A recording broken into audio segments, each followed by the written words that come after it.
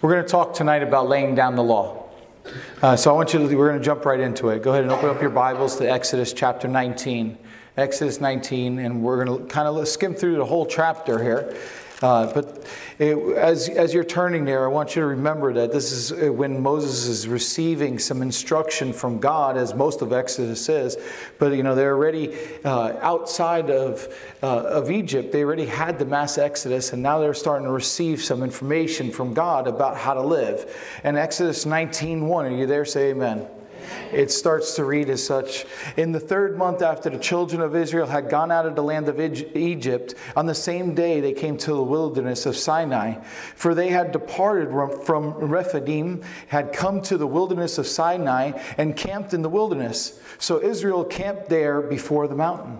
And Moses went up to God, and the Lord called to him from the mountain, saying, Thus you shall say to the house of Jacob and tell the children of Israel, You have seen what I did to the Egyptians, and how I bore you on eagle's wings, and brought you to myself. Now therefore, if you will indeed obey my voice and keep my covenant, then you shall be a special treasure to me above all people, for all the earth is mine. And you shall be to me a kingdom of priests and a holy nation. These are the words which you shall speak to the children of Israel. So Moses came and called for the elders of the people and laid before them all these words which the Lord commanded them. Then all the people answered together and said, All that the Lord has spoken, we will do.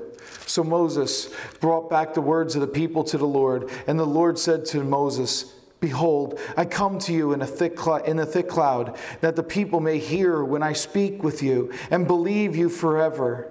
So Moses told the words of the people to the Lord.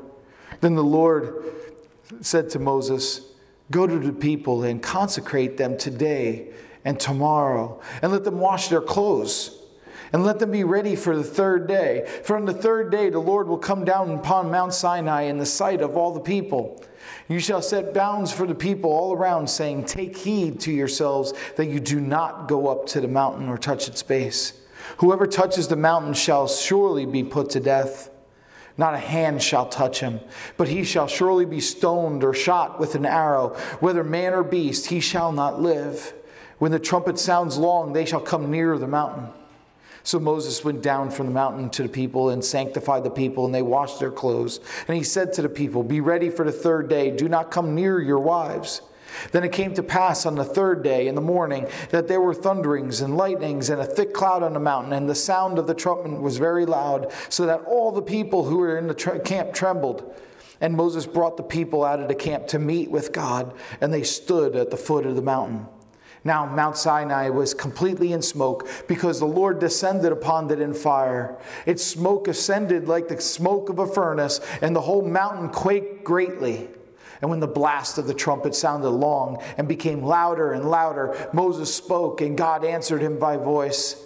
Then the Lord came down upon Mount Sinai on the top of the mountain, and the Lord called Moses to the top of the mountain, and Moses went up. And the Lord said to Moses, Go down and warn the people, lest they break through to gaze at the Lord, and many of them perish. Also let the priests who come near the Lord consecrate themselves, lest the Lord break out against them.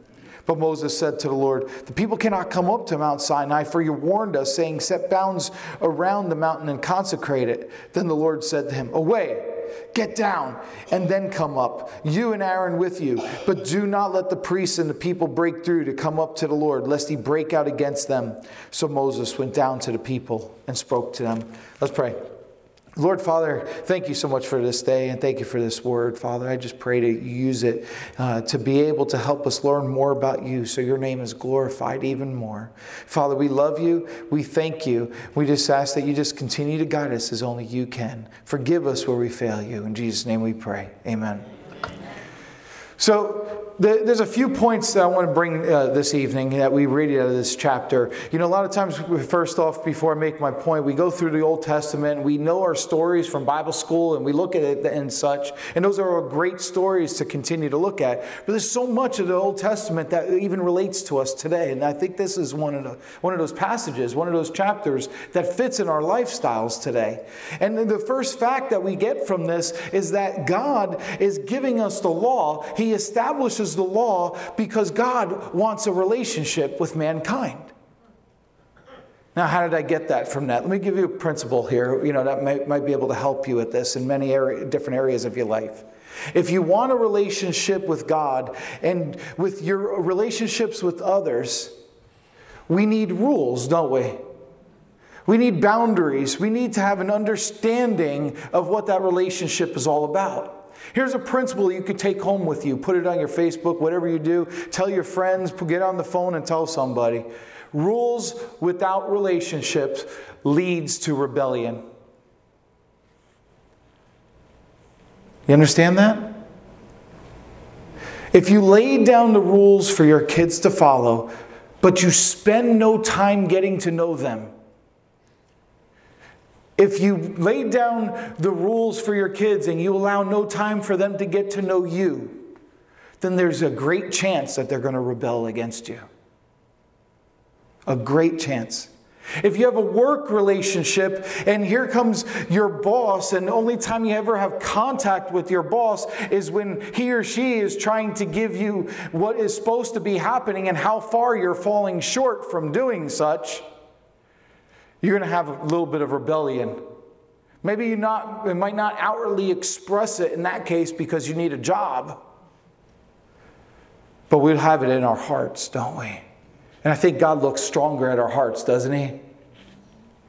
See, we might have that same thing that happens with God. That same thing is true with our relationship with God. Part of the reason that some people have a real problem with some of the laws is because they never established a personal relationship with God.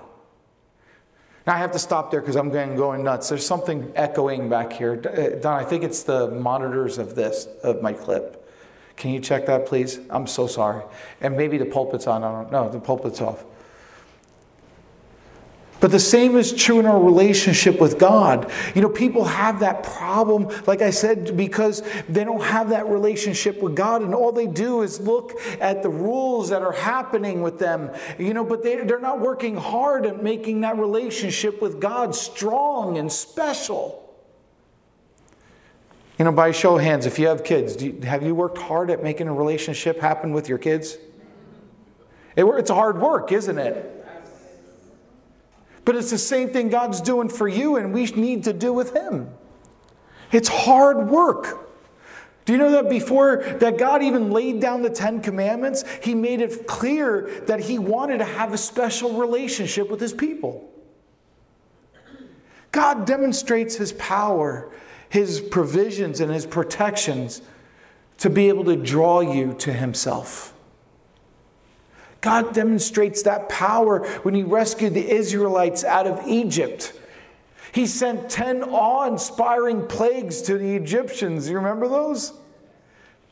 He did that to convince the Egyptians, but also the Israelites. How many were there? About 1 million. Remember that? He sent all those plagues for both the Egyptians and the Israelites to let them know that He was the Almighty God. He caused that water to turn to blood and the sky to rain down the hail and darkness to cover the face of the earth when it was in the middle of the day. And then when Israel was trapped at the Red Sea, when they were leaving Egypt, what did He do? He parted it and allowed them to go across on dry land. See, God demonstrates His provisions by providing them a fountain of water. So after they crossed that Red Sea and they were out in the wilderness for 40 years by themselves, water flowed out of a rock so they could drink. Bread showed up every morning for them to eat and give them nutrition. And when Israel's enemies threatened to destroy them, whether it was the Egyptians at the Red Sea or the Amalekites when they were out in the wilderness, God demonstrated His power and His protection by eliminating the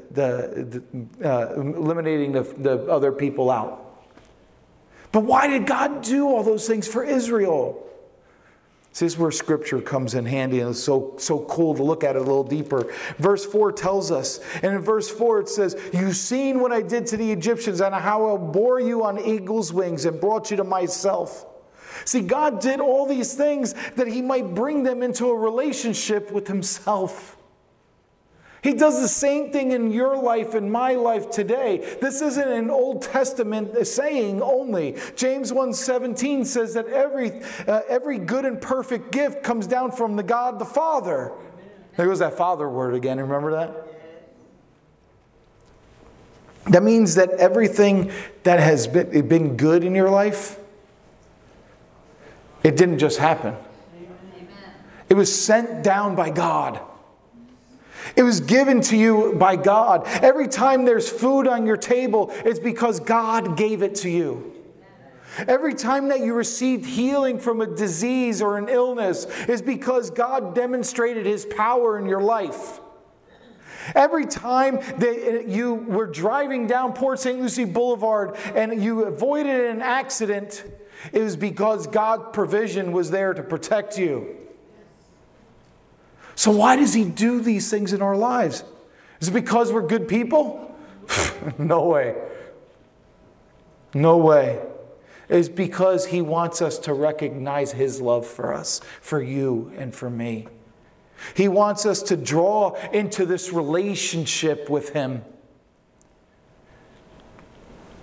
But He also communicates His desire to make you His special treasure above all things. Verse 5 says, "Now therefore, if you will indeed obey my voice and keep my covenant, then you shall be a special treasure to me above all people, for the earth is mine." See, God told Moses and all the Israelites that if they would choose to enter in this relationship that He's coveting, that He would make them specifically His most prized possession. Man, isn't that wonderful? Think about all the options that God had to make another thing, another creature, His prized possession. He had the angels. He could have chosen them. He could have chosen them. They're not scarred with sin. They're worshiping Him 24/7 without fail. He could have used them, but God didn't choose them as His treasured possession. He could have chosen the stars. They're so beautiful out there at night. They emit so much light and power. But God still didn't choose them. He chose you and me. He chose humans to be His treasure. To be His treasure. Not just somebody He cares for, but to be the treasure that He upholds above all.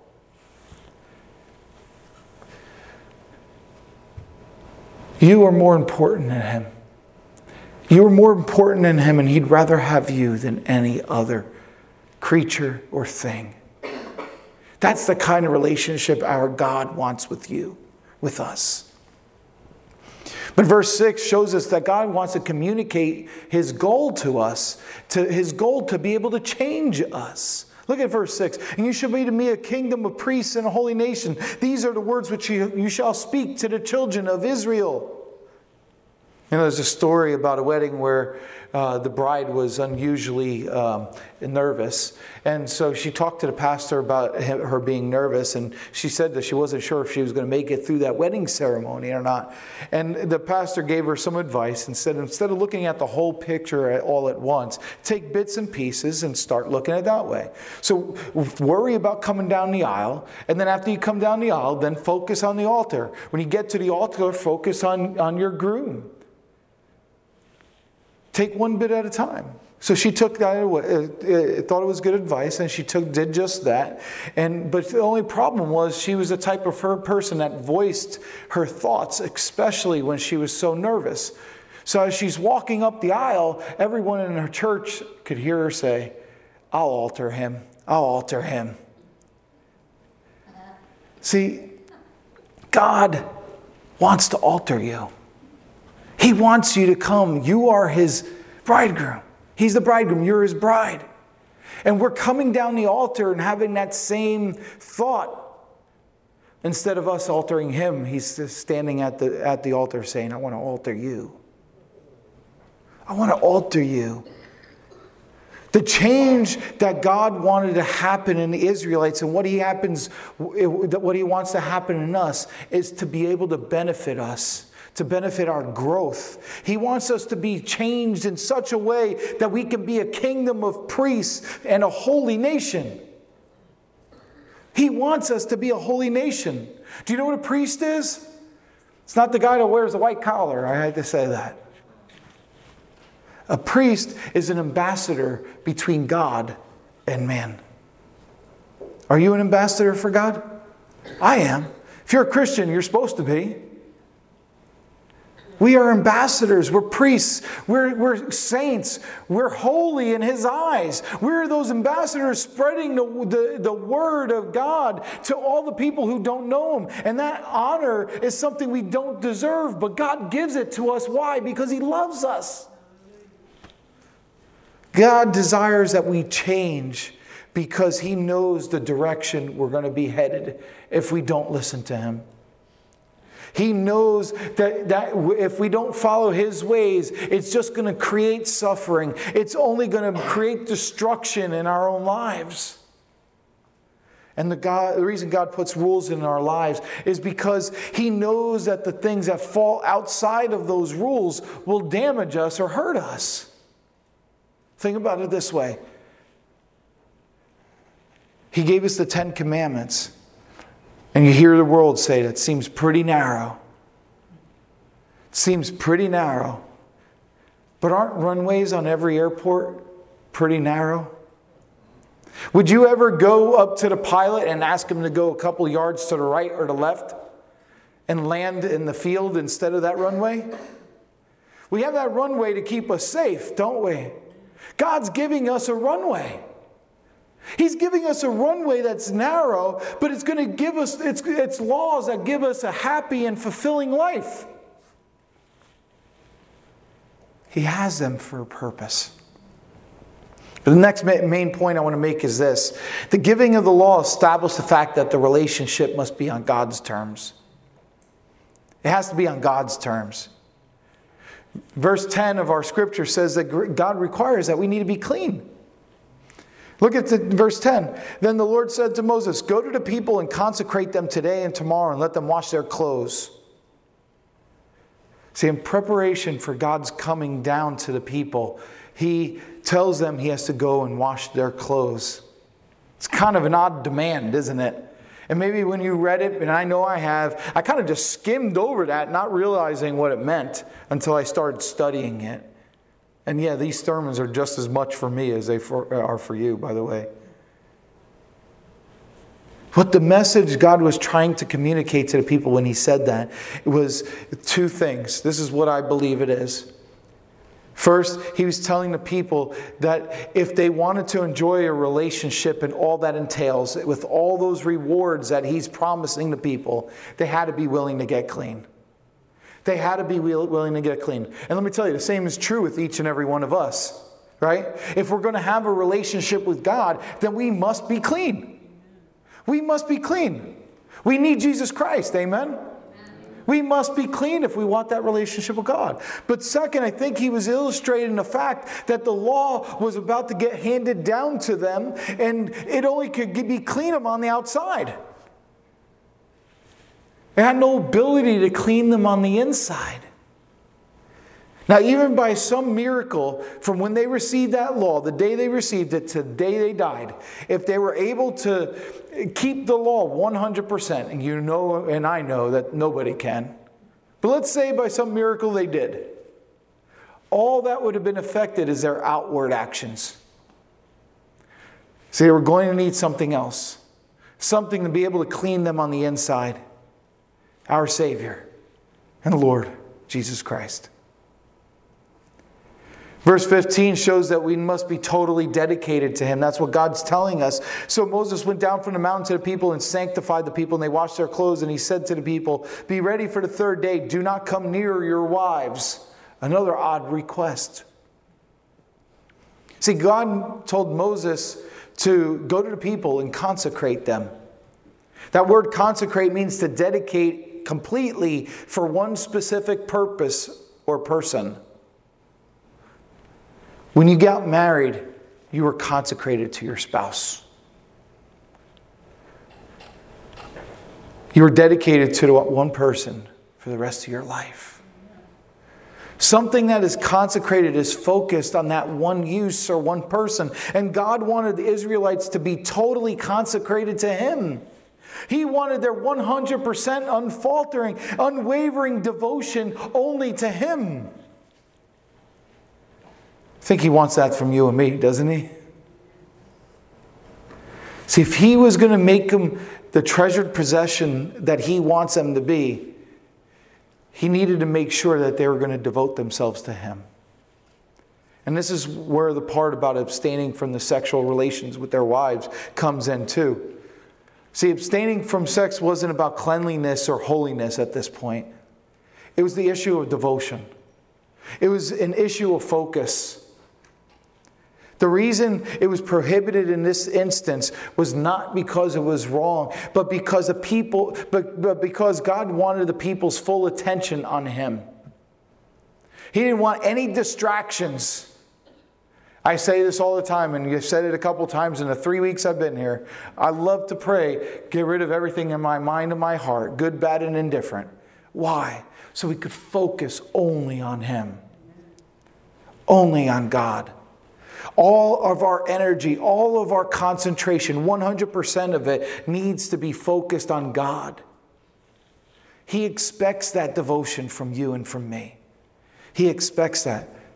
But unfortunately, if you're like me, when you go to prayer with God in the morning, you start thinking about the 101 different things that you got to do for the day. Just kind of pop in your head.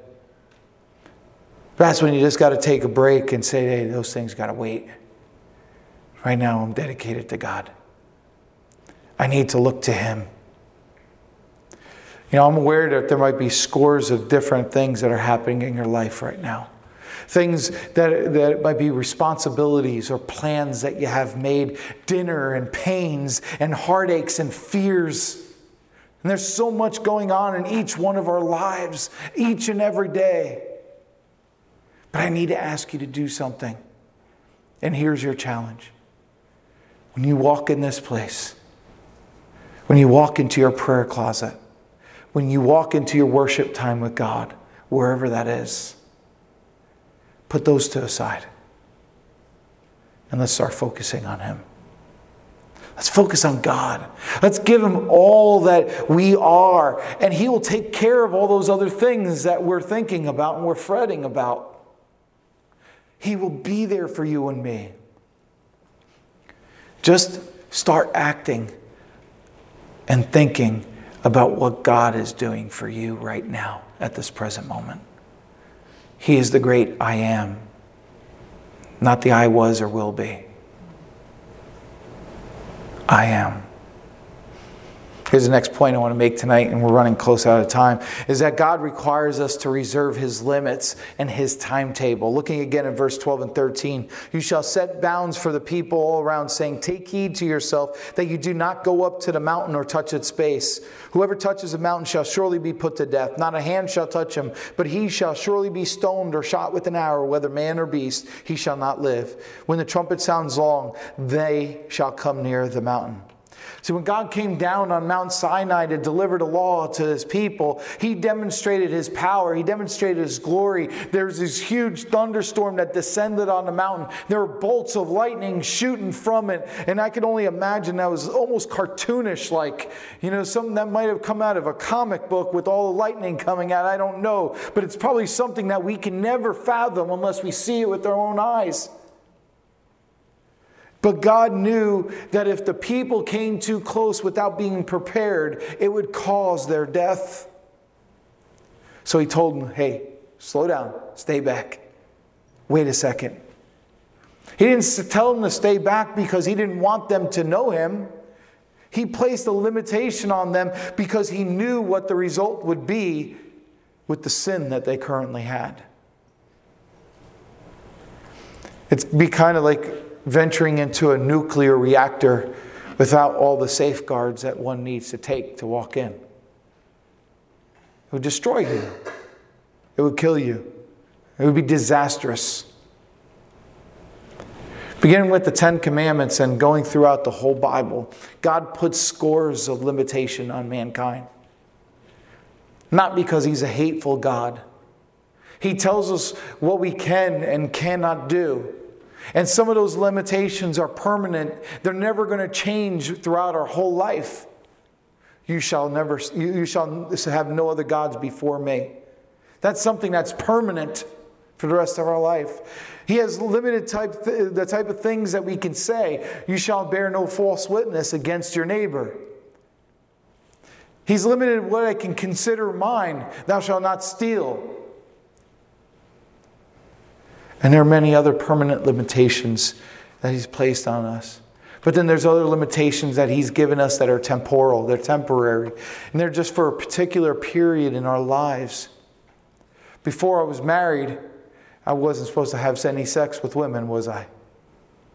But once I got married, it was okay with my wife, not with the other women. See, things that He gives us is for our sake, for our safety, for our joy, for our wisdom, for our needs, for our protection, for our provisions. It's not there to hurt us.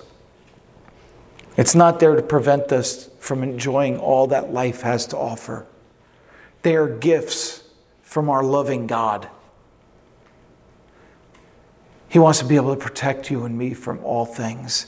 He knows what's going to destroy us and ruin us, and He wants to give what's best for us. But if we truly want to say that we trust Him with that, then we need to follow His ways. If we truly believe that God knows what's best, then we need to turn our life over to Him. In every aspect of our life. Everything and anything. So if we're going to enter in that relationship with God, we must do so on His terms. God's relationship with heaven, with Him and heaven are these. We have to be clean. We must need Jesus Christ. That's the only way we go. Jesus is the way, the truth, and the life. No one comes to the Father except through Him. That's His terms. We have to be clean. That's it. Final point I want to make is that the giving of the law established the fact that the law can never be the foundation for a personal relationship with God. See, the law cannot relieve our fear. Keep your finger in Exodus. Turn over to Deuteronomy chapter 5.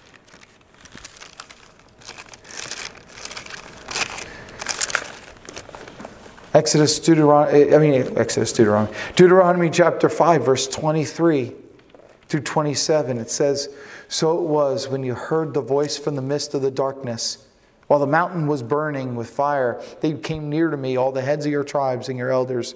And you said, surely the Lord our God has shown us His glory and His greatness. And we have heard His voice from the midst of fire.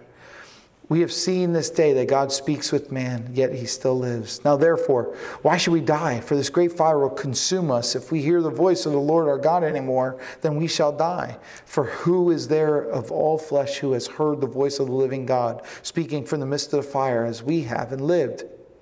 You go near and hear all that the Lord God may say, and tell us all that the Lord God says to you, and we'll hear and do it." Look at how those people reacted to the presence of God on that mountain. They were afraid, weren't they? Let me put it into perspective today. When a police car comes driving behind you with those lights on, are you happy and joyous that he's there protecting the streets? You get a little nervous, don't you, trying to figure out what's going on in your life. That's the same fear that these Israelites had with God. What did I do wrong? One day, each and every one of us is going to have to stand before God in judgment. I just pray it's not the judgment that sends us to hell. So when we have Jesus as our Savior, we don't need to fear that one, do we? We don't need to fear. Our standing will not be based on how well we kept the law. It will be based on the sacrifice of Jesus Christ and the forgiveness that He provides for everyone. So to close, the law is extremely important. Don't let anyone ever tell you we're in New Testament times, because we're still in Old Testament times too. We just have Jesus. That's the new covenant. But the law still applies to you and me today, and we shouldn't forget that law. Because of that giving of the law, God wanted to establish a relationship with mankind. Because of the giving of the law, it established the fact that the relationship needs to be on God's terms. And because of the giving of the law, it established the fact that the law can never be the foundation of a personal relationship with our God. I hope you take tonight into heart and see that the Old Testament is so filled with some beautiful things. It's much more than the normal stories we hear each and every day. It has so much purpose for your life and mine.